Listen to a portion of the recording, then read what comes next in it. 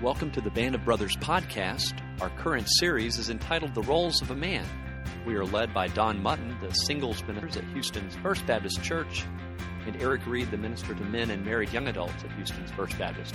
We're glad that you're joining us, and we hope that you have a blessed day. Welcome. And we're going to get started. Last week we got a really late start, and Don informed me that basically the last 20 minutes was him vomiting data and information upon everybody. So we agreed. Don and I agreed. It was just small chunks, though. It wasn't large. Yeah, and I'm flashing back because my daughter had a stomach bug last night, literally. So from like midnight to 3:30, I was basically picking up the carpet and dressing her and taking care of her. So that's probably why I used the vomit thing, Don. But hey, why don't you pray? Why don't you pray for us, and we'll get started. Father, thanks for your love for us, and thanks for this time together. We do pray for your guidance and for your spirit to lead us. Father, we pray we would be encouraged because of your spirit and your love for us, and that you can raise us up and be the godly men that you desire us to be. Father, we ask that you would make it clear those areas we need to grow in. Father, make it clear those areas that we're doing great in, and you'd give us a real picture of the days ahead. In Christ's name I pray. Amen. Amen. Well, as we said, we're doing the roles of a man, and Don sent me an email. Some of you may have heard it, but when I hear roles, like we have a performance review. How many of y'all have performance reviews at work? Y'all get those? Yes. And your roles, you're measured by sort of goals you've set and roles you've got, and there's always sort of this oppressive nature of that whole thing. And so Don sent me an article that I thought was really cool. It says, men are just happier people. I thought in light of the heaviness of roles, this might be a pretty good beginning. What do you expect from such simple creatures? Your last name stays put. The garage is all yours. Wedding plans take care of themselves. Chocolate is just another snack. You can be president. You can never be pregnant. You can wear a white t-shirt to a water park. You can wear no shirt to a water park. Car mechanics tell you the truth. The world is your urinal, and my son will attest to this. Seriously, it doesn't matter where we are. We were at a baseball game. I potty trained him. And we were at a baseball game, and my son literally, I'm looking, and he is in the parking lot, just in the parking lot, not behind anything, seeing how far it goes. And I'm just like, Luke, you can't do it. But the world, it's genetic. The world is a man's urinal. You never have to drive to another gas station restroom because this one is just too icky. You don't have to stop and think of which way to turn a nut on a bolt. Same work, more pay. Wrinkles add character. Gray hair adds attraction. Wedding dress, $5,000. Tux rental, $100. Amen to that. People never stare at your chest when you're talking to them. Although a lot of times they wonder if I have a chest. So they do sometimes when they're just checking that one out. The occasional... What's that? They look more at my belly. That's right. The occasional well-rendered belch is practically expected. New shoes don't cut, blister, or mangle your feet. One mood all the time. Phone conversations are over in 30 seconds flat. You know stuff about tanks. A 5-day vacation requires only one suitcase. You can open all your own jars. You get extra credit for the slightest act of thoughtfulness. If someone forgets to invite you, he or she can still be your friend. Your underwear is $8.95 for a 3-pack. 3 pairs of shoes are more than enough. You almost never have strap problems in public. I hope not. You are unable to see wrinkles in your clothes. Everything on your face stays its original color. That's pretty cool. The same hairstyle lasts for years, maybe decades. You only have to shave your face and neck. You can play with toys all your life. Your belly usually hides your big hips. That's not you. You're not there, buddy. One wallet and one pair of shoes, one color for all seasons. You can wear shorts no matter how your legs look. You can do your nails with a pocket knife. You have freedom of choice concerning growing a mustache. Yeah, man, I hope my daughter, seriously, I got 3 of them, and I so hope they don't have to do that, thing on the mustache. Anyhow, you can do at 4, my oldest daughter, she's 8 now, I told my wife, I said, she's got leg hair. It's like, we got to put her on organic meat, organic milk, organic everything, because she's already got leg hair and she's 4. And so this whole mustache thing is really worrying me. Anyway, you can do Christmas shopping for 25 relatives on December the 24th in 25 minutes. Thanks to the internet, you can actually do it faster than that, I've discovered. No wonder men are happier. Send this to the women who can handle it and to the men who will enjoy reading it. So as we talk about roles, there's a serious side. That's just many reasons why I think it's great to be a man from the simple side of life. Don's going to, and Turf, I thought that was you last week. Yeah. Sorry, Yeah. I had to run as soon as we were done. No. You were here. I had to leave earlier.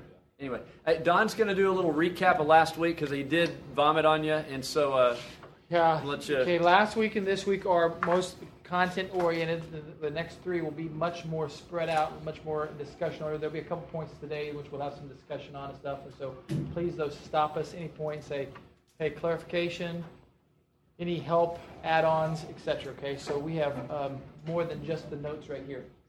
Hey, I put a bucket over here, and so we mentioned the last week that the materials and stuff, if you want to help out with those things, the cost of materials, cost of goodies, all that kind of stuff, if you want to help out, love to have you help out with that. Turn to page, let me see here, let's go to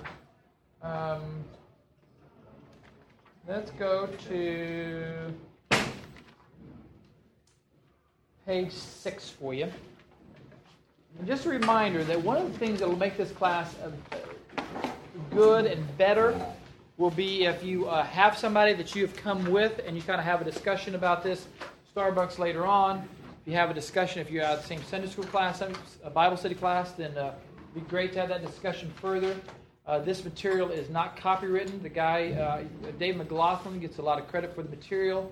I've talked to David several times. He actually came here. Roger Bridgewater, Mark Kohler, two fine Sunday school teachers here at First Baptist, would say it was the number one material that helped them as a man and helped them within their marriage and helped them within the time Mark heard he was single. As a single adult, what role? How do I fit? How does this all connect? And so talking to David McLaughlin, says, this is my material, this is God's material, and so you're welcome to copy this, use it, take it on. In fact, it's right now, this material with the answers to the questions is online at our Summit website. We'll make it available for you in a PDF form, so you can't change the answers. No, we'll make that available to you online, so you can take that, use that any place. Right now we have a group in Spain that are using it to walk through with their half the group is a group of guys, and we're just walking through this with them. And so if you want to use this anyway, we'd really encourage that. We talked about, on page 6, we talked about rules, laws, and principles. We talked about the fact of how this kind of fits all together. There's unique distinctions between what is rules and moral law. We talked about that being in a football game. There are rules, you step out of bounds, the play stops there. We talked about principles. There are principles within a football game. There's things that you do to establish the pass, you make sure you have the run established. If you want to make sure that you win championships, you have a good defense. There are principles within that. There are roles within the team. Everybody has their function within that game, within that team. So a quarterback has a role, a wide receiver has a role, a lineman has a role. Everybody has a role within that. You have your gifts and abilities. You have some that are awesome at their abilities and gifts, and so they are great running backs, so they go to the Pro Bowl. Other guys are great functional blocking backs, and they make the other guy look good.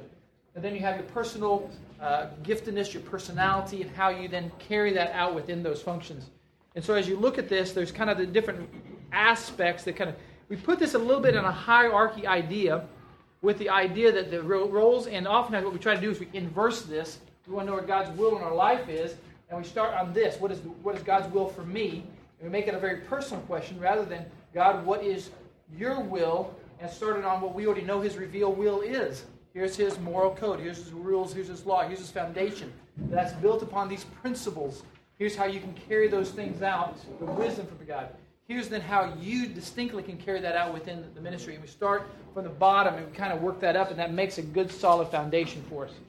And so as you look at rules and laws, we'll make sure that's clear, because we're going to be talking about the roles. We're mentioning this today. We'll finish up on principles, and then we'll head on to roles. So we're dealing with kind of this middle connection point in terms of your growing and maturing and using your gifts to all God's abilities. Okay? Everybody with me on that?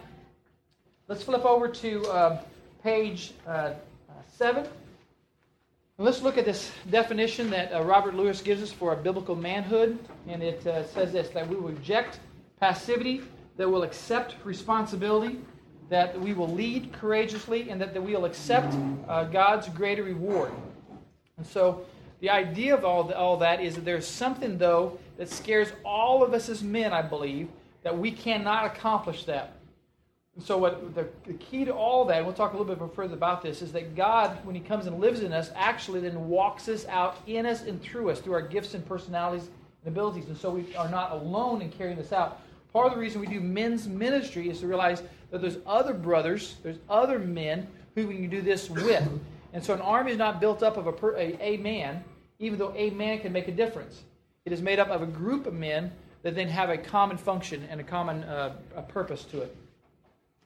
We talked about the first principle. We talked about it having 3 parts. We talked about the leaving.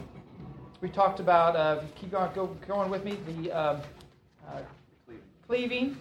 But I want to stop on page 9 there for just a moment, because this leaving aspect is a pretty big area. It's oftentimes a flag for us as men if we're having difficulty with the area we could call emotional bondage.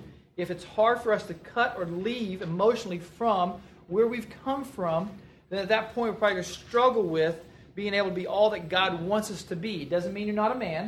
It doesn't mean that you're not capable of doing many things.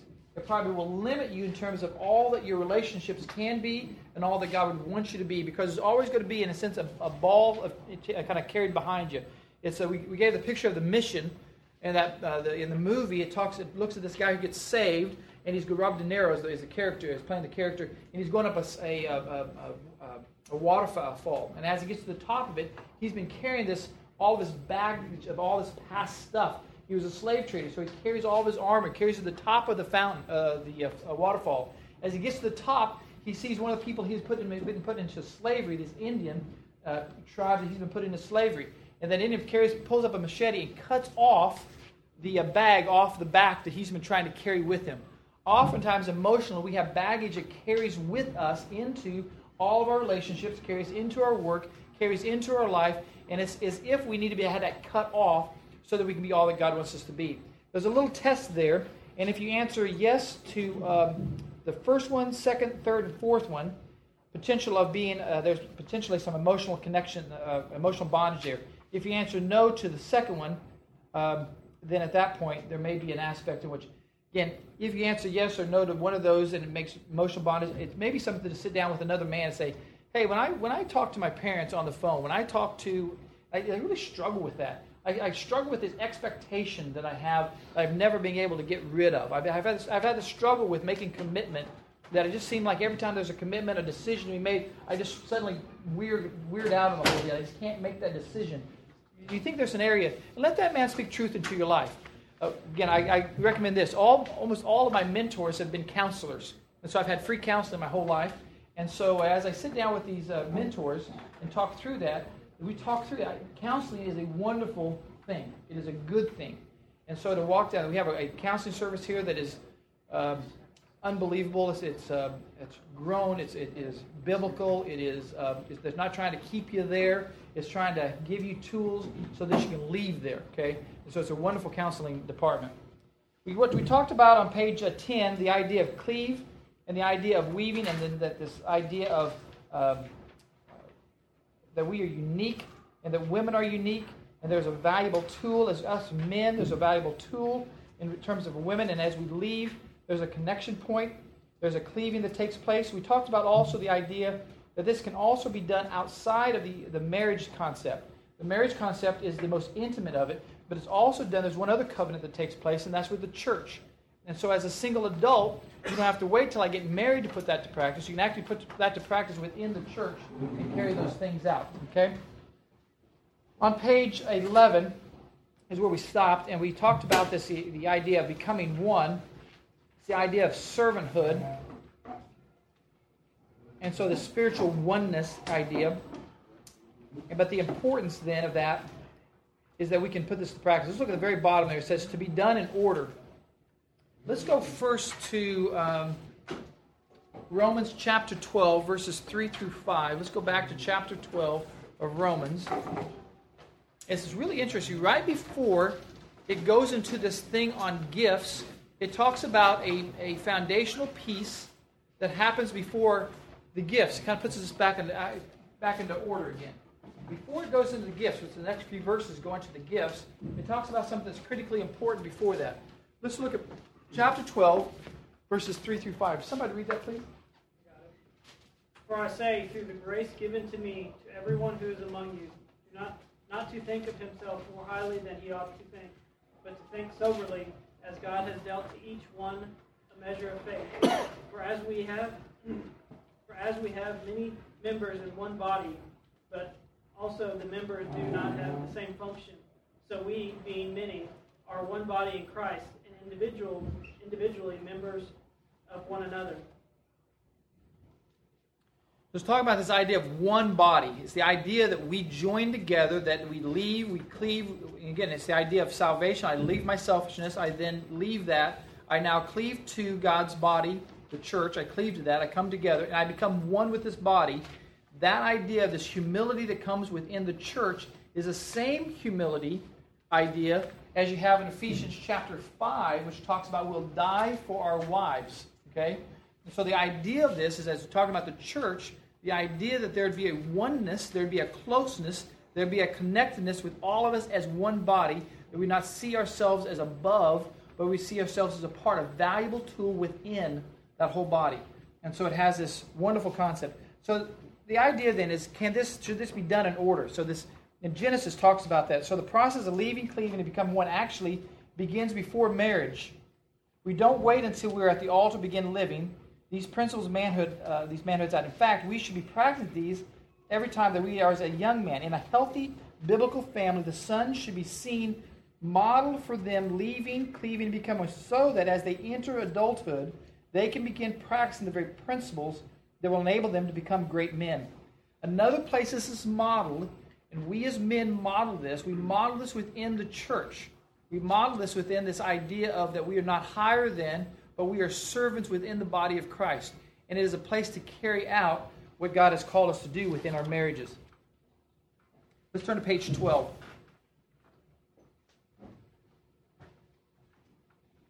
How easy it is for a man to cleave to a person if he has never left his own family. If we have not left our boyhood behind, it's hard to become a man. If we've not left our self-centeredness behind, it's hard for us to be Christ-centered. And so as we don't, in a sense, become one without leaving in the less than behind to reach for the greater than thing ahead. And so the same thing's true here. The responsibility. Let's go to Genesis and let's look at that verse again. Genesis chapter 2. Let's leave, cleave, and become one. Genesis chapter 3. I don't have it written down here. Is there a Bible scholar in the room? Here you go. Okay. 2:19. Yeah, thank you. 2:19. Someone read that.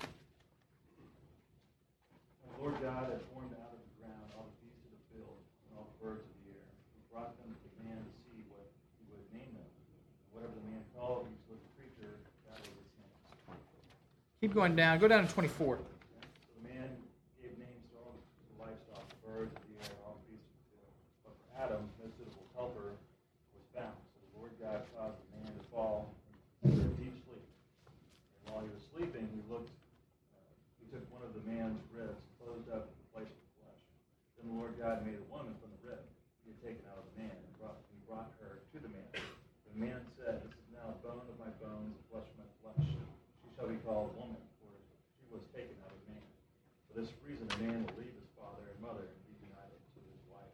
Okay. And they will become one flesh." Read that last verse one more time. The man said, "This is now bone of my bones and flesh of my flesh. She shall be called woman, for she was taken out of man." The last verse. I'm sorry. For this reason, a man will leave his father and mother and be united to his wife, and they will become one flesh. Who is leave written to, according to that verse? It's written to the man, isn't it? Who is cleave written to? It's written to the man again. Here's the trick question here. Become one is written to who? Both. It's written to both. And so there's this aspect. So who do you think potentially looks responsible? It looks like the man's held responsible at that point, isn't it? And so how a marriage goes, it looks as if God will hold the man responsible. As a church goes, I believe also we as men are held responsible for that. Here's what I've seen. This is just observation. But whenever I've watched a Young Life group grow, I've watched something uniquely different about it. I have seen some ladies come into leadership in Young Life. Have done awesome jobs. In fact, they would come in and they can maintain that group tremendously well. And I've also seen ladies come in and it's fallen apart. I've seen men come in as leaders and I've seen them maintain very well. I've also seen men come in as leaders and they fall apart. But one thing I've watched just uniquely, that if a group is going to have explosive growth, it seems like there's a man who takes on something that is unique. That they take on a willingness to say, hey, God, use me and do this. And they then, so when I've seen explosive growth, I've usually watched it happen when a man has yielded himself. Now, that's just outside observation, but it seems like when there's explosive growth, there's usually men who then are willing to take the lead and say, we are going to lead well. And so it looks as if there's a part here that is very critical. And so men have an awesome responsibility.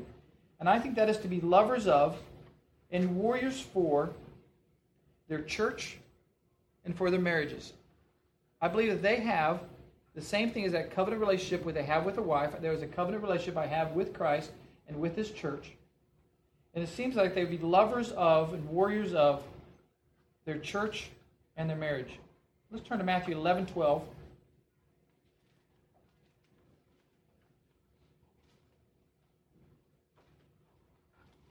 Somebody read that.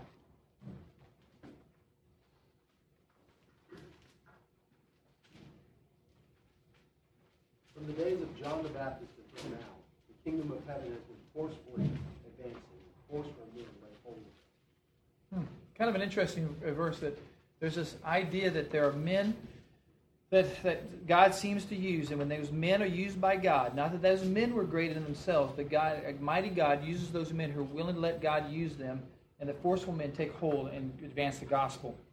There are three big principles that we're going to make mention of, and we're not going to go in because of time's sake into each one of these, but we're going to go real quick through them. The first principle is the area of the first one had three rules. This is the second principle called learning.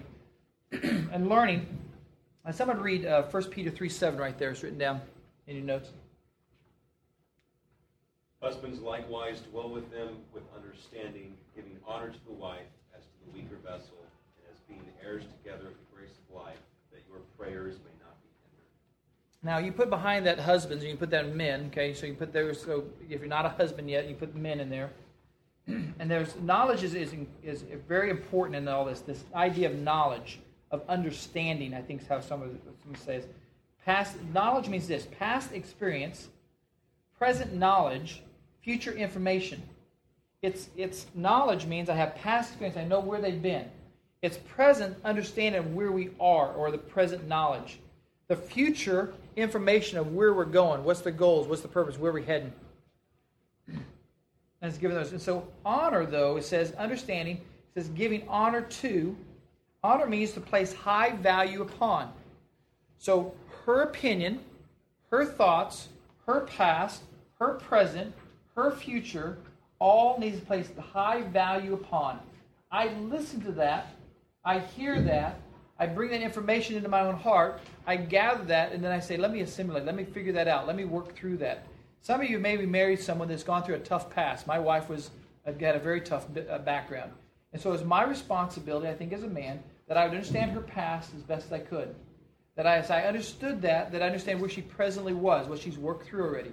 That I understand maybe things in the future that we'd have to deal with heading into the future. And so I think it's very important. So we've then at that point become kind of a marriage clinic for our kids. We let them see this learning process take place. As I learn and understand my wife, as I learn, I then also display that by learning about my kids, and I learn those things. And so I become a marriage clinic for my kids. On page 13, I think principle number 3 is loving.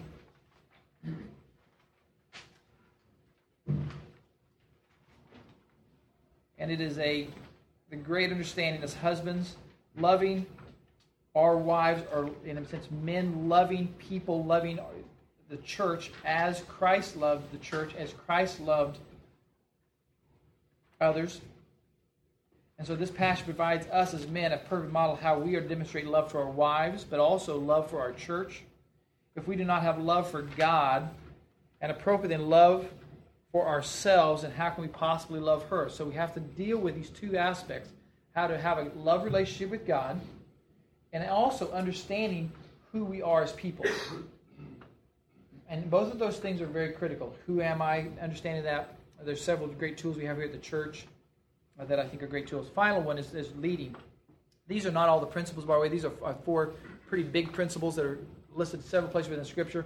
But leading is this idea of that we are held as headship. So much attention has been given to the word submit, and that's oftentimes when we get stuck on that word. See that right there in the middle of this? Submit to one another out of reverence for Christ.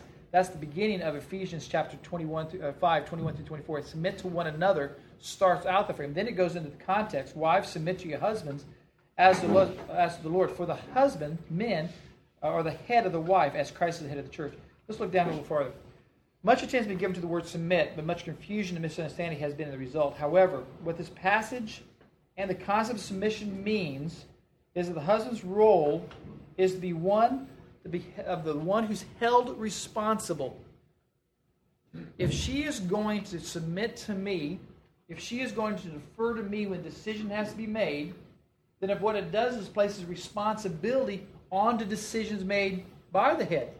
So what it does is it takes responsibility off of her and places it onto me. Okay? And so really the bigger concept in that whole deal is that if she would submit to who? Godly man. Then I am then willing to take credit, take fault for, take responsibility for the decisions made within the family. Does that make sense? And so it takes that off of, she defers that to me. At that point, I take responsibility for. And so the biblical concept is known as headship. It's called headship. Submission is always a lady's to give, and it's never a man's to demand. It's always a lady's to give. I give this to you, and oftentimes you'll even be done at the altar. Probably it's been done before that. If she has to wait to the altar to do that, probably some other things we've got to talk about. But most likely she's willing to. She's senior leadership. She's willing to submit to that. At that point, then, she will give that to you as a man. And at that point, though, it's not mine to demand from her, but it's mine to take responsibility for. Everybody with me on that? So I think the greater principle is who's held responsible. Eric? Oh, no. I got okay. And so this the whole idea is this idea of authority. Look at the next page. This is page 14. Christ and the church, husbands and wives, men in society. See, there's always God and Christ, parents and children. We're all under authority, aren't we? There seems to always be within the Christian world never a place in which we can place ourselves at the top of the pack. It's always that we're within. In fact, Ephesians chapter 5, verse 21. Read that verse again. Chapter 5, verse 21.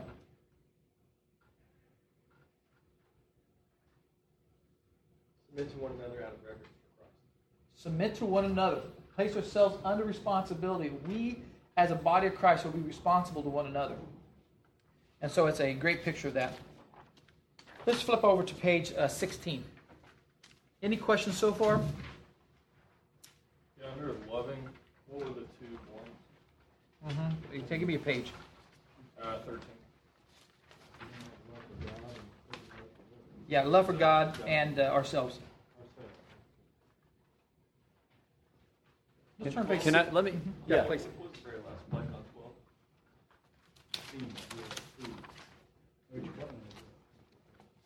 Clinic. Can I interject some on the learning, loving, and leading idea? Have you all heard the word player before? Like that guy's a player? I'm not talking about basketball, I'm talking about a player. That describes a man that's done a great job of learning about women, and in particular, maybe an individual lady. He's learned her past, and he's learned what she desires, but he's taken love, sacrificial love, out of the equation and put very self-centered motives in that place, right? And so he uses the learning to get his needs met, but at the time he's not fulfilling any of the roles of a man. He's become very selfish in what he's using the learning for. And I want you all to know, I mean, just that idea of we learn so that we may love properly. My wife needs to know love for me in ways other than touch. Touch is one of the ways I love affection and touch. That's one of my love languages, if you've ever read that stuff. But my wife needs me to serve her. She needs me to diaper the kids. She needs me to mow the grass. She needs me to put up dishes, help cook, or do whatever. I mean, that says volumes to my wife. So I've learned about her so that I may love her, so that I have earned the right to lead her. And do y'all see how those sort of flow together? And if you put selfishness in the middle of it, it's basically a train wreck. You could be a great learner, but you're going to use your wife or you're going to use a girl to meet your needs. And you'll never have the role of a man. You'll never live out God's best. And so you'll be stuck here, missing one of the principles, and that is a key principle, is learning so that we may love, so that we may lead other women in the body of Christ to something greater. Because we are on that journey, that journey of becoming more like Christ. And so I want to zoom in on protector. If y'all would turn to page 17, I think, is that the right one? Is the very first one on our role as protector. Yeah. And out beside it says a safe harbor. Maybe 18. And it's 17. Okay. And out beside it says a safe harbor. And we're going to unpack that in a couple of pages about what a harbor is. But if y'all get in your mind, a harbor is a place of safety. It's a place of refuge for ships, right, in a time of what? Storm. Harbors don't work real well. They don't even have much of a value unless there are storms. And so the one guaranteed thing is, if you haven't figured it out by now, is that life will present lots of storms to us. Whether that deals with our jobs or our wives' jobs or future wives' jobs and emotions, like the family we came from, all those things can provide the storms of life that we need a harbor in. And so as we look at our role, I want to start at the very beginning. We've used Genesis and God's order of creation. We've talked about that. I want to look in Genesis chapter 3, if y'all would turn there. And we have an amazing narrative, amazing story is being told here, that God has fashioned Adam from the dust and intimately breathed his life into Adam. Adam has come to life. God has created and brought to him the various animals, and none of them really resonate with Adam. He sees all of them and doesn't excite him at all. And then God creates woman, special from him, from his flesh. And she is that perfect helper for him. They complete each other. And then in this story, you've got Adam, who has been, in a very real sense, as Don has already said, given sort of this role of leadership and responsibility inside of the very first family that we see in Scripture, and that's in Genesis 3. And let's start in Genesis 3, verse 1. It says, "Now the serpent was more crafty than any other beast of the field that the Lord God had made. And he said to the woman, 'Did God actually say to you, you shall not eat of any tree in the garden?' And the woman said to the serpent, 'We may eat of the fruit of the trees in the garden, but God said, you shall not eat of the fruit of the tree that is in the midst of the garden, neither shall you touch it, lest you die.' But the serpent said to the woman, 'You will not surely die, for God knows that when you eat of it, your eyes will be opened, and you will be like God, knowing good and evil.' So when the woman saw that the tree was good for food, and that it was a delight to the eyes, and that the tree was to be desired to make one wise, she took of its fruit and ate." I want to stop right there. The serpent arrives on the scene, and this is your blank here. Does the serpent address Adam or not? No. He avoids Adam, and that's important. That the serpent, when he comes into the scene here, he totally bypasses and avoids going to Adam. He went around the head, he went around the responsible party, and he goes to the vessel called Eve. The question is, how hard was this for the serpent to do? Was Adam out in the fields harvesting some food that they might eat it? Was Adam out visiting with the giraffes and talking about their neck length? If you look on the very same verse that we were on in chapter 3, it's a really telling tale. I remember the first time I saw this was in a book called The Silence of Adam. And he sort of unpacks this. And so here it is, Eve. "So when the woman saw that the tree was good for food and that it was a delight to the eyes," that's verse 6, "and that the tree was to be desired to make one wise, She took of its fruit and ate, and she also gave some to her husband who was what? With her. Circle that. If you want to know where's the hinge pin of this whole story in the life of a man, it's right there. Adam was with Eve, and he didn't sack up and stand up and defend his wife at all. He stayed there, silent. Maybe he was overwhelmed by, wow, a serpent that talks, how cool, I'm mesmerized. I don't think so. I think Adam was basically putting his wife out on the line. That if he saw Eve took it and she didn't die, then Adam was going to take it because he would get the benefit of it too. But if she took it and she did die, Adam wouldn't touch it. He didn't do anything wrong. He's not guilty before God, and God would probably create another Eve for him. I don't think he cherished, honored, or valued Eve. Do y'all see that? I mean, I'm reading a little into the text of maybe the motive of Adam. We're not told his motive, but it's absolutely for sure that when we talked about the definitions of a man, it's shun passivity, right? Accept responsibility, lead courageously, and expect God's greater rewards. Adam was passive, right? He didn't accept any responsibility here. He didn't lead his wife courageously. He didn't stand up to the serpent. And he definitely didn't expect God's greater reward. He didn't have a higher call, a higher purpose, a higher motive. So I want y'all to see that in this, that silently, this is the next blank here, silently standing alongside of Eve was where Adam was. And after this whole thing happens, Eve has sinned, Adam has sinned, God begins to stroll in the midst of the garden. And who does he cycle out to? Who does he call out to? He calls out to the man. Don just said submission is about responsibility. It's about protection. It's about having the responsibility and the weight of that responsibility for someone else. If you run a company or you run a country, ultimately it should come back on you. And if you're leading a family, I don't think God is going to look to my wife about the quality of our marriage. Doesn't mean she doesn't have a role in it. But I believe first and foremost he's coming to me. When he looks at my son's integrity and he looks at my son's life, he's going to look at me. Did I create an environment? Did I challenge my son? Did I model for my son? Did I mentor my son? Did I motivate my son? And for each of us, I just had lunch with a man that he has tried for years, he and his wife, to conceive, to have a child.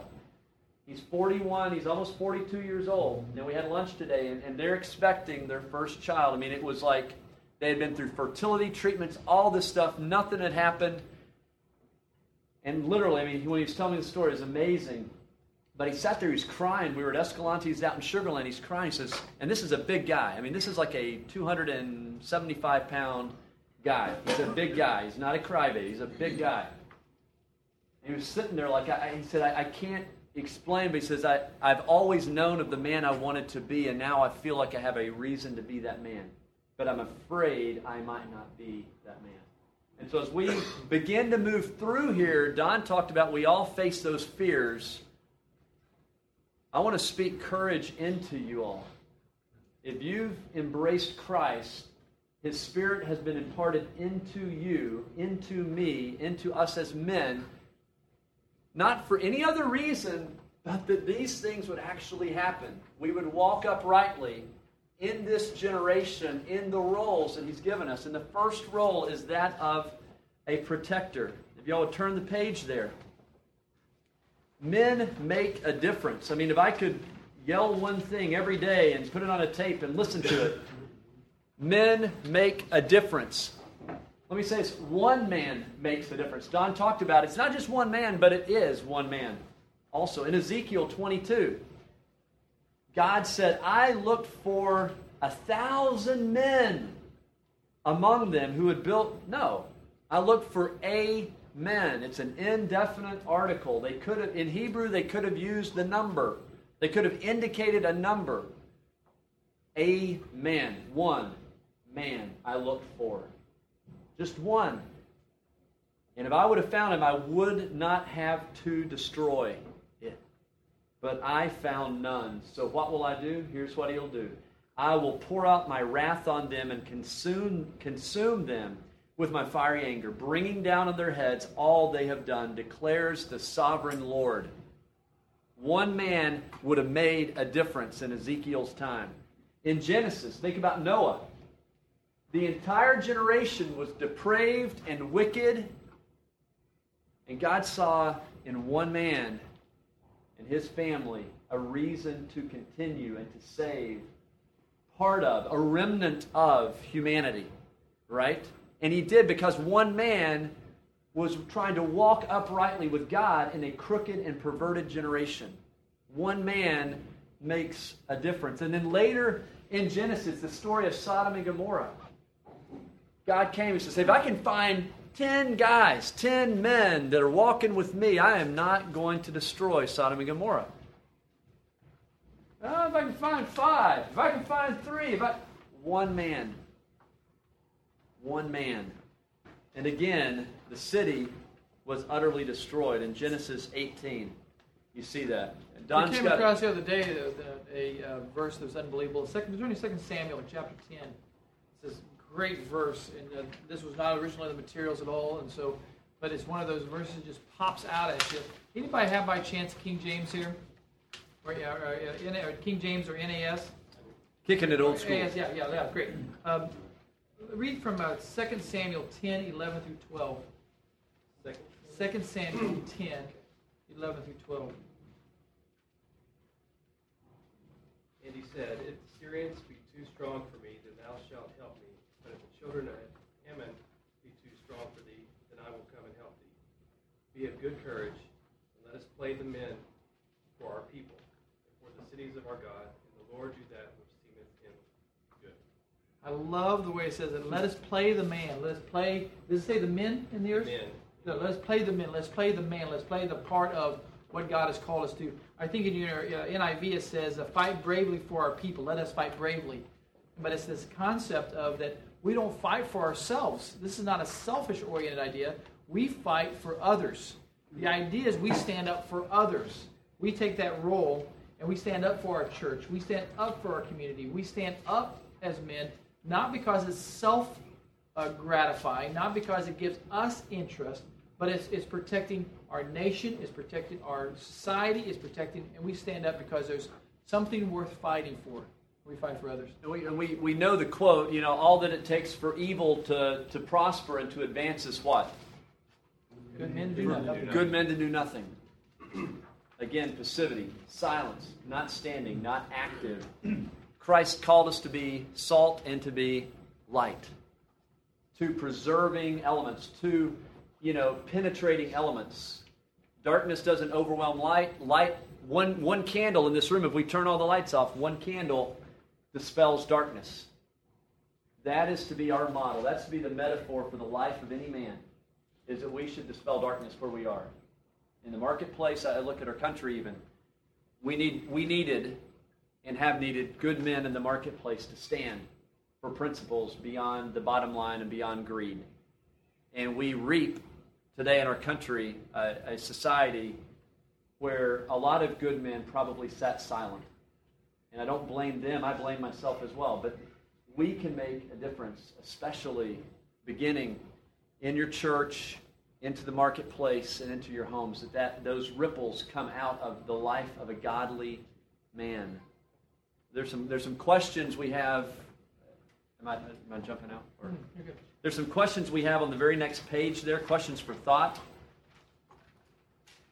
Does a godly man make a difference to a city or a nation? I mean, what do y'all think? Yeah, I mean, the answer is yes. I mean, we just try to hit that and pound that, but absolutely. But in your heart, you may doubt that. Well, then, hey, tonight, when you are going to bed, bring that before God and say, God, I really don't necessarily believe that I could make a big impact in this world, in my home, at the marketplace. If you doubt that, don't just shove it and give the right answer. Yes, a man makes a difference, but embrace the question, bring it before God and say, God, would you show me, would you make me the man that makes the difference? Because there's ripples around us, every relationship around us that are needing godly men. Yes? A good example I just thought of is Abraham. Him just stepping out and not really knowing where he was going, but just following God and seeing what God. Yeah, Hebrews chapter 11 talks about a man's faith and on multiple occasions. It also talks about a couple ladies' faith, but it talks about the faith issue of a man on each one of those situations. Absolutely, and Abraham being a great example of that. Perfect. Yeah, that's a great example. Does a godly man make a difference in a family or a church? I've always said this: as a man goes, so as the men go, so goes the church. If the men are players and live in hypocrisy, you'll have the thoughts. If you grew up in church, many of you did. You saw the people who acted like Christians on Sunday and did not live that during the week, and you knew them. You might have even been insulted by it. You might have even been disgusted with it. In fact, the number one criticism we have of the church is hypocrisy. And it's usually the men the hypocrisy is focused on. The priests in the church were covering up. Think about it. And so oftentimes responsibility society places on the men for not standing up as leaders within that group. And so it makes a gigantic difference. And God promises His judgment begins in the house of God. When I was in seminary, I had a friend, and she was also in seminary in the counseling area. She was date raped by a seminary student studying to be a pastor. And that student wasn't expelled from the school. Disciplined but not expelled. So all I know, the guy ends up getting ordained and is in the ministry. And I pray to God that there's been repentance and restoration. But to my knowledge, there wasn't any at that point in time other than, a big silence from sort of the school about the whole situation. And I was sitting there with a sister in Christ that was devastated. And I'm like, this is we can look at ministers or what, we're all held accountable. We're all held accountable. Whether we're Judas or whether we're Peter, whether we're Paul, we're all held accountable. And there's no reason to play it or fake it. It's all going to come out. So let's be real. Let's be real with one another. That's what community is all about. Let's be real and stand for God. I think time's short. I think we got to step up. Here's a question, and we don't have to blurt an answer out, but just to think reflectively: am I, as Don, a holy and courageous man on behalf of church and family? We know the right answer, but the real answer, the middle of the night answer, that I'm laying on my bed in the morning, and before I get out of bed, do I know, am I getting out with a purpose? Or am I just sort of numbed out to the whole deal? I'm just going through the motions, and the next thing is the next thing is the next thing. And to ask that.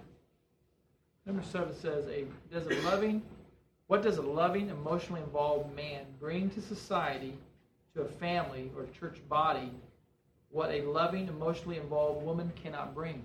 What's your thoughts? Set of roles of man. Is there a distinction there? Is there anything that a man brings that a gal can't bring?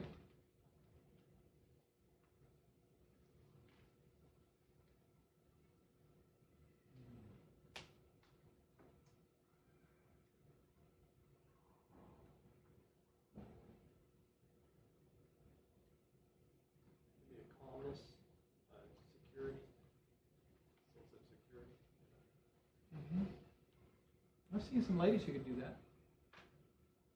But it seems like a dad can do that, or a man can do that. Authority, leadership, definitely. I don't know if ultimately it's all that much different other than God's made it that way. The responsibility is placed on the man to do that.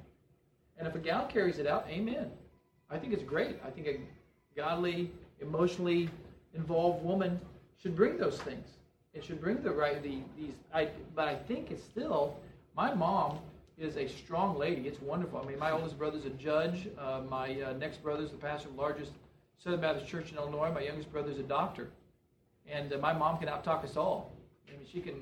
My dad told me I should be an undertaker to cover up all the other brothers' mistakes, but I didn't want to go that way. So anyway, but the point of it is I love my mom.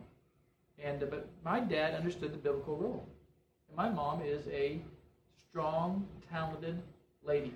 And I appreciate that in her. But my dad took responsibility.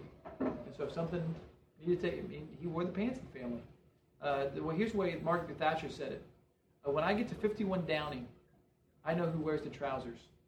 And so the question was asked, you run England, who runs your house?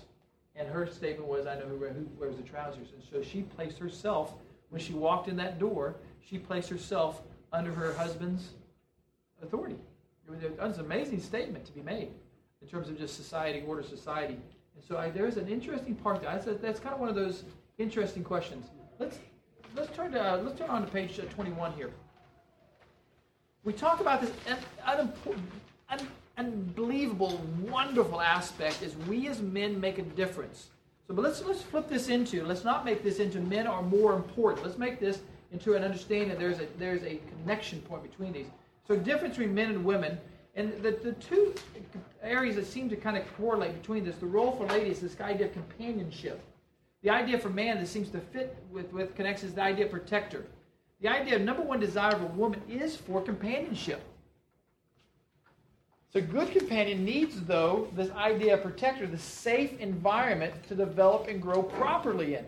So if we're going to have the right kind of companionship with a loved one, let me say it this way. Let me take it out of the marriage context.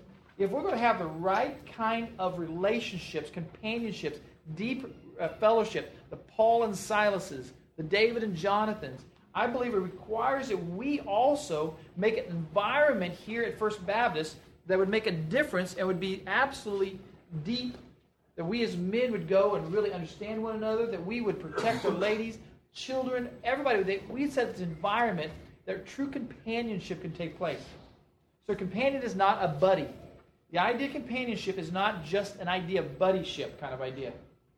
It's not hanging out only. It's not the idea we'll take a walk. But it's rather companion is a person who is bonded or in the process of bonding. Here's how Eric and I have said it to each other. Eric, you are like a brother to me. And as we say those terms to one another, then as we talk about that, we then have the ability to make a connection. So if something's going on in Eric's life that's pretty tough, he's probably going to tell me about it. Maybe not as soon as it happens, but there's going to be an aspect. When I got tough decisions, I don't know if I can tell. I go, hey, Eric, I got this opportunity. I got this situation. I got these circumstances going on. And there's a connection there because we've built a friendship that is close like brothers, like being. And so not only are we, in a sense, a body of Christ, not only are we in one family, the church, but we're also brothers in terms of our willingness to depend upon each other.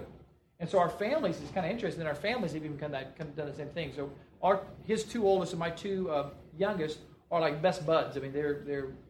If you ask what do you want to do, he says, I don't know, but listen, can the Reeds go with us? That's always kind of the question. Yeah, we want to go play baseball? Can the Reeds go? Want to go bike ride? Can the Reeds go? That's always kind of the ongoing. I don't know about the Reeds can go every night, guys, but so it's this idea, companionship. Here's what it means. For most men, the difficulty with bonding is that it requires communication. Okay, it involves talking. It involves letting people know. And commitment. Two things that are often as very difficult as men because we think, if I commit to something, I'm not obligating myself. I'm now responsible for something. Well, let me say, let's go back here to this role. We already, in a sense, as men, we're responsible. Okay, there's an aspect in which we take on that leadership. So we're already held responsible. So we're not fooling ourselves anymore, but this idea of talking and taking on that commitment. We tend to get involved ahead of involvement. And so here's how it works for a single guy. I start having talks and private conversations before I let my commitment be known. I start getting involved with this girl physically, emotionally. Maybe we're having prayer time together, devotion time together, and I start getting involved, but I hold the commitment, I reserve it. I keep it kind of back here. She's wanting to have the DTR discussion, define the relationship discussion. I'm holding that in a reservation because I'm just checking it all out. But what God wants us to do, what protection says is I make my commitment known. I make my involvement, my communication says, here's what I'm committed to. Here's what my dad says in his Sunday school class. He teaches a class, these are old men. My dad's 80, almost 82 now. And so he goes to his class every year, beginning of the year, and says, men, I'm so excited about what God's doing in our lives, and I look forward to the days ahead. I'm committed to being your Sunday school teacher. I'm going to be here for the next 42 weeks out of 52. I'm going to take 10 weeks off. During those 10 weeks, I'm going to have 2 weeks in which I'm going to go on a mission trip, and I will not be here. I have 4 weeks I'm going to be at some of my kids who live out of town. Then he'll state, and he tells them in advance but my commitment is I will read my Sunday school lesson in advance. I will pray for you regularly, and I will make sure that when I come prepared as best as I can do. I would like to ask you to do the same thing, as you'll make a commitment to this class, that we'll be involved in this class, that we'll share where we're at. He also has a commitment with his donut men. These donut men, some of them are believers, some are not believers. And he makes a commitment here. He says, hey guys, if you ever need me, I'm going to be here. Now, he can't say that I want you to commit to the same thing, but whenever these old men are struggling in life, whenever their spouse has cancer, whenever they're struggling with something with their siblings or with their kids, who's the first person they're going to tell? The person they have the commitment with. And so they come back and say, hey, Eldon, would you pray for me? I don't know. And so usually they wait till everybody's had all their joking around, and at the end of it, the conversation, where the real conversation takes place, as they are, hey, Eldon, can I talk to you just a minute? And then they have the conversation with him. My dad was a Boilermaker, a welder, tough, big, strong guy. And as he did that, he just knows that he waits, he makes the offer, and waits for the big, strong man to come to him. When they come, they usually come just ready to gush and ready to deal with those things. The companions, this idea of protector, what companionship needs is the idea of communication and commitment. The questions for your thought. Have you ever had second thoughts about how to communicate with women in your life? Okay, not just your wife, but women else. Have you had second thoughts about how you communicate to them? I tell guys, single adult guys, get off the email. What you do in private needs to be done in public. If you're not willing to do it in public, it should not be done in private. It's not okay. If you have a phone conversation and it's sweet nothings, but when you act in public like nothing's going on, that ain't the way it goes. You have a conversation with her in public, you build that relationship, and then you say, hey, I'd like to get to know you more. Could I make this commitment with you? I'd like to get to know you. I'd like to go out with you. I'd like to have this and have a date. And you make those things forthright. Have you ever had the conviction by the Holy Spirit about any boundaries you've crossed? Issues and areas. You can be in a married relationship and cross boundaries pretty easily. Okay, so this is not dealing with just married and single, but you can cross those boundaries pretty easily. Let's look at 1 Timothy 5, 1 through 2. Do not rebuke an older man harshly, but exhort him as if he were your father. Treat younger men as brothers, older women as mothers. Listen to this. And younger women as sisters with absolute purity. Here's what the word purity means in the Greek. It means to take a clay pot, which is going to have its valuable content poured into it. Whatever it holds is going to be critical that it holds that. And so what they would do is they would put olive oil in it. They make sure that pot was good. Here's how they do that. They lift that pot up to the sun, and they get their face up against it. As they look into it, they say, is it pure? And they could see whether or not there are any cracks in it. Because they didn't want to put their valuable oil or their valuable water into a crack pot. Same thing's true with us. We need to treat the valuable women in our lives, the people who are being entrusted to us, the girls that walk in here, the men who are fragile walk in here, people that walk in here, and we cannot be, as men of God, crackpots. We have to treat them with purity. We have to treat them as the importance. Don Roniker made this line important, that we would not have false oneness. Okay? We have oneness with Christ. We have oneness with the body of Christ. We have oneness with our spouse. We do not, there's many areas in which you can have false oneness. You can have kind of a liaison at work with a gal who you have kind of a fun time with, and you have this little, you find yourself then having fantasy. I think one of the most, maybe one of the cruelest things I've ever heard in my life. My good buddy, he's a lieutenant major in the Army now, and his mom, beautiful lady, had been married, been abused by men for her beauty. She was a trophy kind of thing. And her husband at the time would, as making love to her, would have to have a Playboy magazine next to him to be aroused. Now, I think about that, and I think, what an unbelievably cruel situation to be having an act of love, should be, but having an act of sex now done on this woman while having a fantasy about someone else.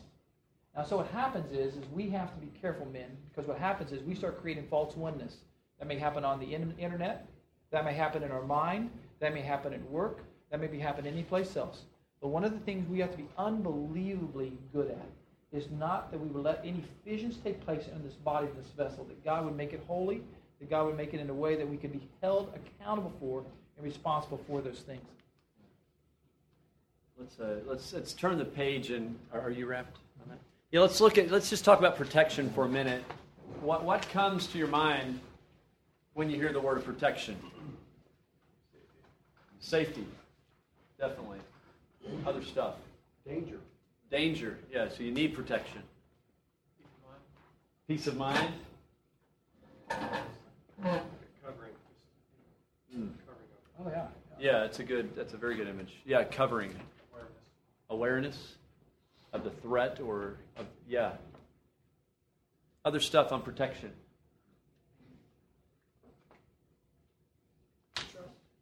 Trust. Protection. I love the idea of covering. That's a beautiful picture. You know, I like that. And trust. There's a physical side of protection. I think that I grew up, and if you said, "Hey, what's protection?" I would say it's that my dad has a .45 underneath the bed. You know that he's got a shotgun here, and that's sort of the level of protection. And yet, in my house, there was pornography. You know, what type of protection was that for two young sons growing up in a house, right? There was alcohol available. My dad wasn't an alcoholic, although he had wrestled with that in a chapter of his life. There was profanity. It doesn't mean my dad's a bad man. My dad's a great man. If you met him, you would not know this. There was a chapter that he didn't have a passion for God. Sort of my younger years going on, but out of this, protection goes beyond the physical, and it is setting an atmosphere. And that's what I want us to zoom in on, is really that protection is providing that atmosphere. We're honoring and cherishing those things. It's a spiritual protection. It's an emotional protection. First couple of years of my marriage with my wife, Stacy, she's a quiet lady. I'm a jabberwocky, okay? I mean, I'm the guy, I've got 1 billion words and she has 6. So if she speaks, you ought to really listen to my wife, because she's got a lot of wisdom and she's thought about what she says. And I was finding that I was like, well, what's wrong? And she'd say, nothing. And I knew something was wrong. And I was like, well, honey, wait, what's wrong? Nothing. And finally one day she sort of caved and told me, and she says, well, I just don't think I can tell you. Now, we had been married maybe 1.5 years or 2 years, right in there. Now, I don't know about you, but hearing that's not what you want to hear from your wife. It's not what you want to hear from your fiance. It's not what you want to hear from a girlfriend. But this is my wife.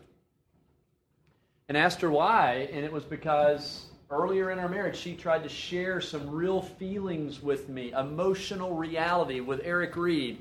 And Eric Reed puts on his, my tool belt and my hard hat, and I'm Bob the Builder, and I'm going to fix the problem, and I'm start hammering, well, this is why you feel this way, and this is why. And all I was doing was creating an unsafe, emotional environment. Intimacy couldn't grow. Oneness doesn't grow.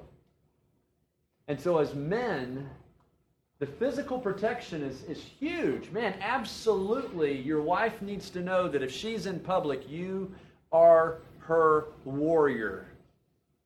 But she also needs to know that you're her lover and her friend and all those other things that you protect. She can trust you with her heart because you honor her by listening and understanding and receiving her. And the physical act of sex, and not to be too graphic here, but it is literally you entering into her, your initiative into her receiving you, but it's done in a blanket of safety, in a blanket of intimacy, in a blanket where you know and trust her, and she's vulnerable and naked with you, and you're vulnerable and naked with her. It's just an act of sex if there's not the protection of the emotional and spiritual side of that relationship. It just becomes an act. Bob Mould, I don't know if you guys have heard of the band Husker Du from the 80s. It's an old band from Minnesota. But But he, What's the name of that band? Husker Du.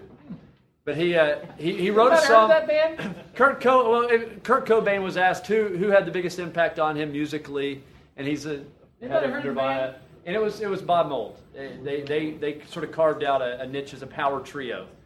But anyhow, Bob Mould wrote a song called "The Act We Act," and it was about him and his wife, former wife, and their bedroom experience. There was no intimacy. It was the act they act. It was just the act we act. The act of sex. That was it. It was a physical deal, no emotional reality. Their marriage was dead, and eventually it was over. And that song has stuck with me in my marriage because I don't want it ever to be that way with my wife. I don't. I don't want her to ever think this is an act we act. This is the exchanging of our hearts. And it's a physical expression of something that we've already done in here. Does that make sense?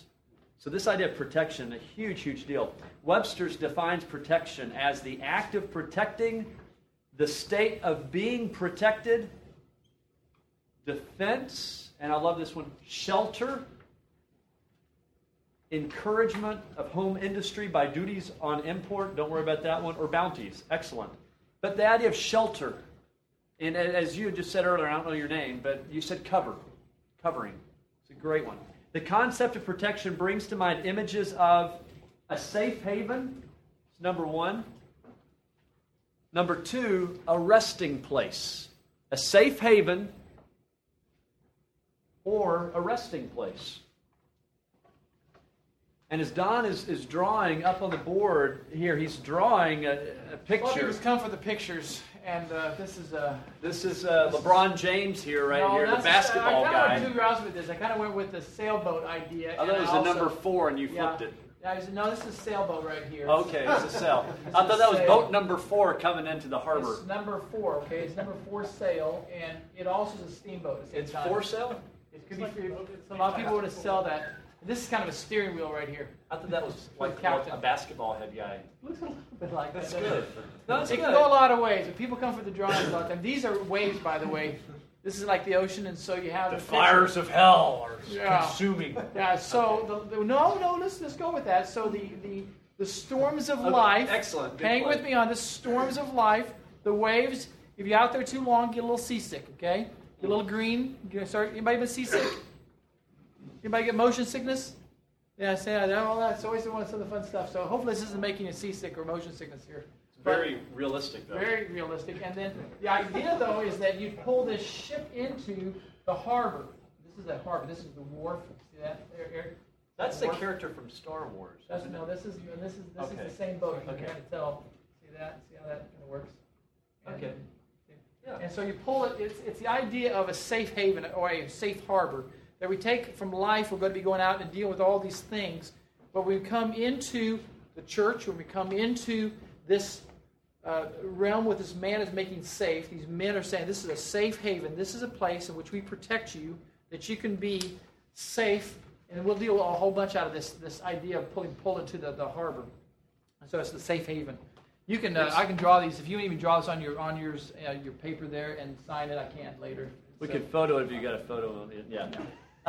Hey, let me. One component of this safe harbor is grace. It's a grace-filled environment. When you're protecting, when you're bringing protection, you're bringing a grace-filled environment. That failure's not final.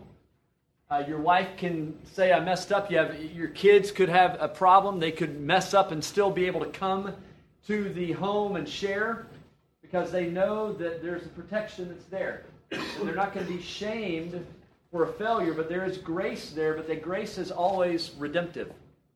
It's always to take them to the next step, the next place. It's in a very real sense, if you think about sports psychology, I studied that in college and love it. I think, the psychology of champions versus the psychology of the runner-ups.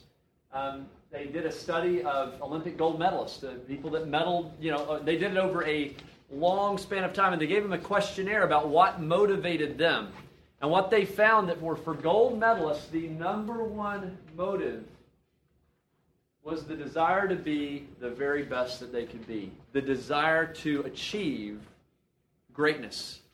That inspired them, it fueled them, it let them practice long hours, it let them give up a lot of free time and a lot of stuff. You think about a Lance Armstrong, you think about a Michael Jordan, a LeBron James, a Kobe Bryant. These guys have a passionate desire to be the best that they can be. Doesn't matter what team you put those guys on, every one of them is going to be making their team. They're going to have that passion. The people that got to the Olympics but never got to that level across the board, their great motive was a fear of failure was driving them. They feared failing, so they worked really hard so they wouldn't fail. Well, I don't know about you, but if we're talking about creating a safe harbor, we want to create a place where there is this desire. Your wife has a desire to be the greatest lady of God she could be. Don's wife, Denise, I don't know if we have time to share it, but... We'll probably move on because okay. It's the idea of making an encouraging atmosphere. We say with the boys in Little League, number one thing we want to do is for you to have fun. If this atmosphere is fun, they'll come back and practice, okay? So the practice is going to happen, but if the atmosphere is wrong, if it's, if it gets, they're not going to come back, right? And so the atmosphere is critical for the components to come out of that. And so when you look at the men as the guardians and protectors of the atmosphere of home, church, office, society, so this is much broader than just marriage, okay? So this is men's roles. There are several areas in which this is important in. And it's extrasensory perception, the next page, ESP. Extrasensory perception. Now we're going to talk about the New Age spirit guide that I've got. No, it's emotional. It's emotional. I'm so sorry. Emotionally, spiritually, and physically. Those are the three arenas that men should be guarding and protecting, both at home, in church, in your office, in society. We should be making it safe emotionally, spiritually, and physically. That the godly and confident man is also capable of making it safe to communicate. To communicate. The deeper things of life are not just facts and opinions. I mean, if you chart that out, you can have that conversation with any stranger on the street. It's a warm day today, isn't it? That's a fact. You know, the economy's not doing well, is it? Well, that's all you got going on with your family, your friends, your Bible study class. Someone's not creating the environment that real talk, real conversation needs to be taking place. So it's not just the facts and opinions. Don, let's This is a great verse. Let's go to Genesis chapter 18, verse 19. And they're written down in your notes there, page 23. Somebody read that. Genesis 18, 19. For I have chosen him so that he will direct his children and his household after him to keep the way of the Lord by doing what is right and just, so that the Lord will bring about for Abraham what he has promised. It's an unbelievable verse because it actually mentions all four of these principles we're going to talk about. But it does this one we're talking about presently, protect her in a unique way. See, the first part, direct his children in his household. That's dealing about the leader guide. To in a sense, direct his children in his household. It's dealing with this idea of being a leader and a guide. The idea of after him is set in the example, leader, guide, and also spiritual teacher. We'll talk about how that all fits together. And so this first one talks about the leader, guide. The next part, after him, set in his example, leader, guide, and also the spiritual teacher.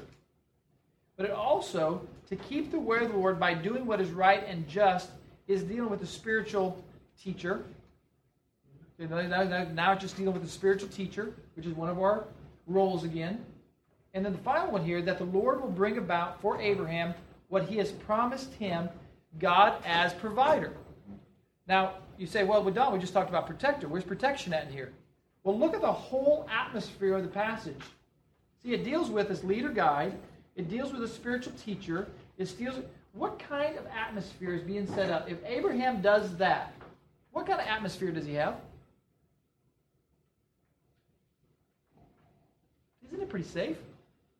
Isn't it pretty, wow, that's the right kind of atmosphere. I want something we can talk about the deep things of God in. I want to be able to say, hey, let me lead you rightly in. Let me give you the tools that you can take out. It's awesome. Here's what I love to hear. My son, we want to have family devotions, and so we struggle with trying to get the right family devotion. We finally found a book that really helps him in his family devotion, and he loves facts and figures, okay, just like his dad.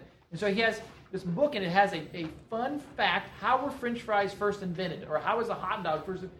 And then it gives a little Bible verse with it. Well, he got really interested. I mean, we don't miss that book. I mean, we're going through that.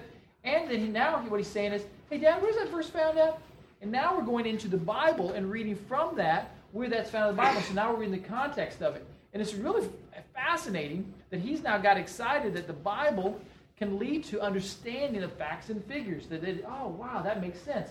And so now he wants to find out. And so we've just tried to create at nighttime this atmosphere of, hey, it's okay. Let's talk about what's going on. You can tell me if you're sad. You can tell me if you're scared. You can tell me what's happened, what you're excited about. Tell me whatever. And so now that atmosphere is starting, Dad, I'm excited about what's going on. And he's taking the next step into it. And so this whole passage is dealing with this idea of being the protection.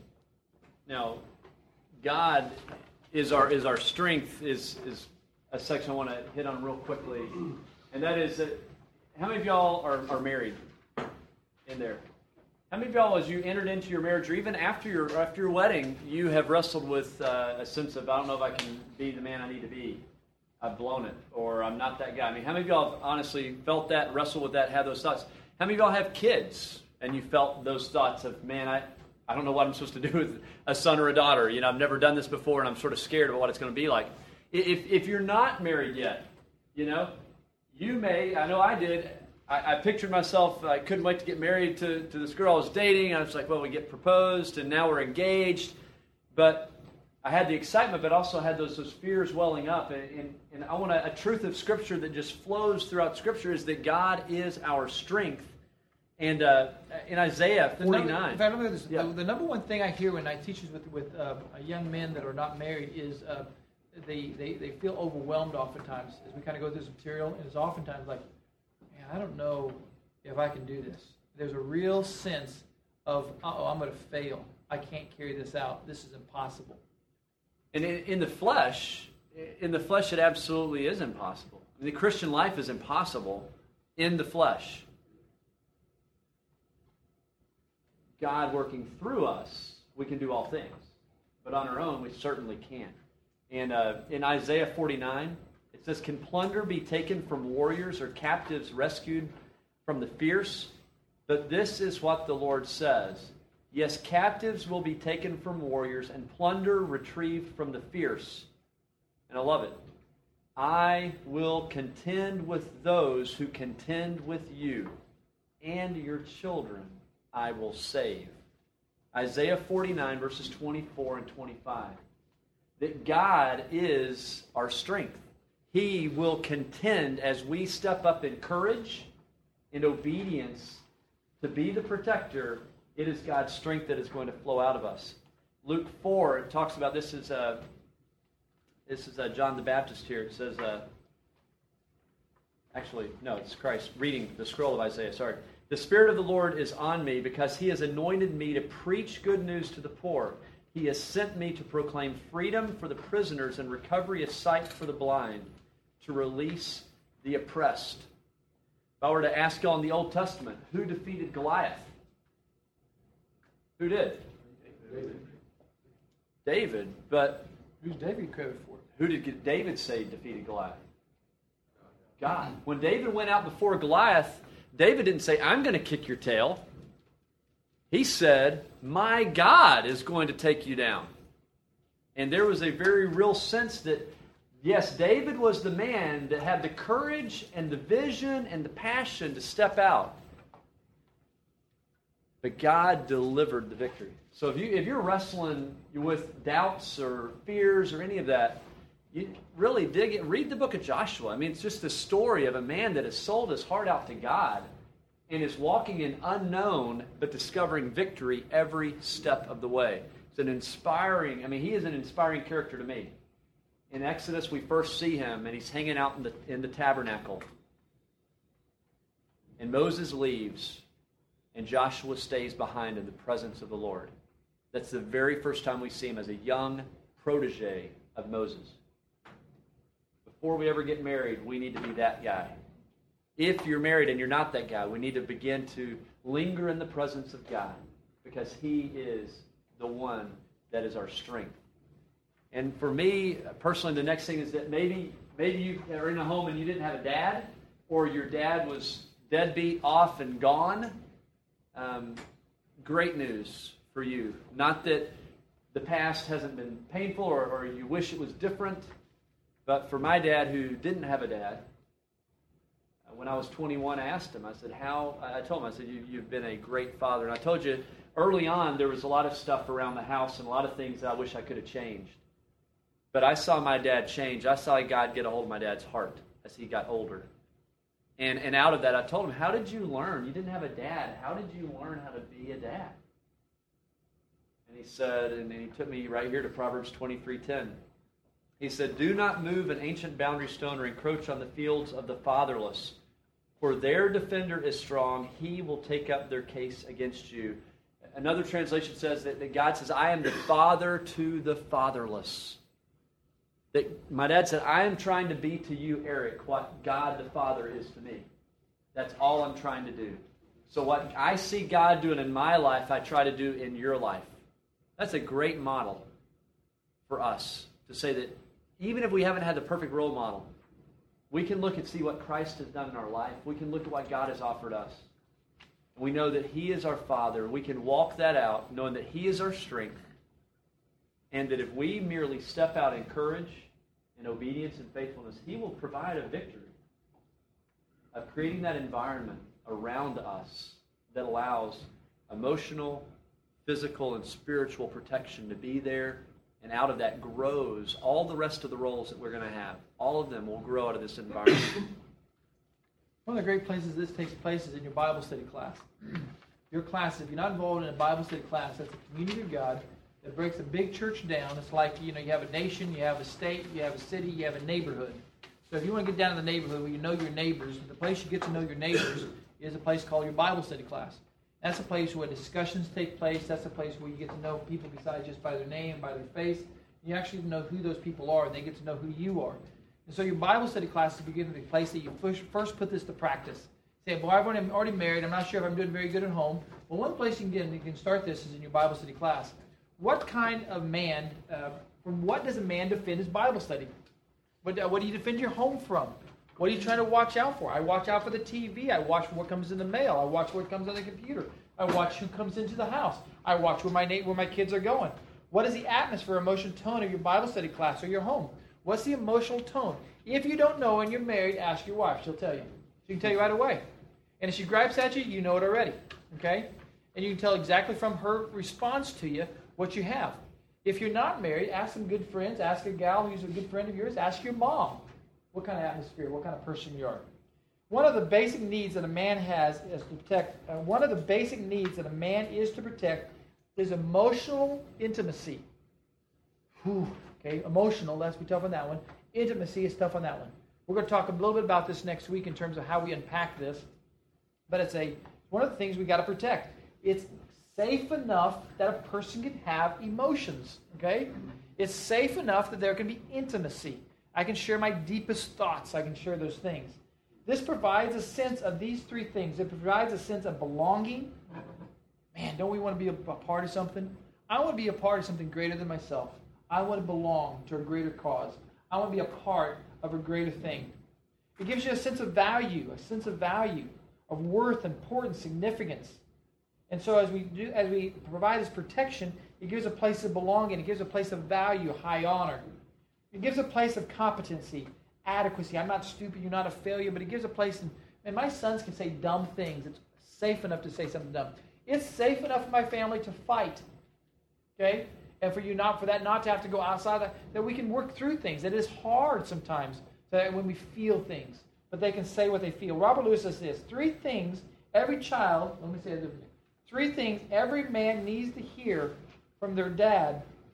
If you don't have a dad, from your church family. Let me throw that in. And every wife needs to hear from her husband: I love you, I am proud of you, and you are good at fill in the blank. Every one of us need to hear that. I love you. I'm proud of you. Man, you really do good at that. I am so proud of you when you do that. Eric Reed is one of my all-time favorite teachers. I love him because he never disconnects his Bible teaching from who he is as a person. You hear it every time he teaches. He's connected emotionally, and he connects you with that. So when I hear him teach, I go, wow, he's gutsy. Man, I love that fact. And so as you do those things, If there's not emotional closeness, intimacy with the opposite, then the opposite is true. If there's not that ability, not atmosphere for that, if emotional intimacy develops more rapidly when two things are properly presented in relation to a Bible study class or a home, and that is safety and enjoyment. My dad used to say it this way: people who play together, pray together. If you're not willing to play with somebody, you're not going to be willing to pray with them. Spooky kooky then. Spooky. Who am I praying with? Who are you? What are you talking about? But if we don't enjoy one another, so enjoyment is very important. That I am since I know you and I have a connection point. But at that point, also, it's safe enough to be who you are and who you are. 7:30. This is our heaviest sense of content these last 2 weeks. We'll be slowing down here the next 3 weeks. As you look through this, please take time. If there's somebody within the room you know already, you can talk with that person. Great. Make sure you talk with them, contact them. We also have the little give bucket if you'd like to help out with the cost of just this course. We'd appreciate that. And let me pray with you as we leave. Father, thanks again for your great love for us. Father, thank you that you have made it safe enough. I look back at the cross, and I see a bunch of rebels that you died for, and that you stood up for, that you loved in spite of us not loving you. And so I think of that, and I think, man, what an awesome God you are. You have set the tone. You have humbled yourself. You have set the atmosphere. You have set the attitude. And Father, how can we do anything less than to bow our heads and say thanks?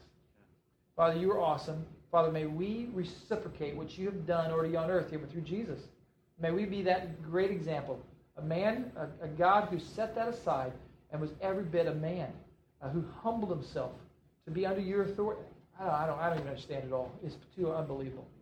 So, Father, we require that even now as we bow our heads, we require that to state this publicly, that we are in need of you.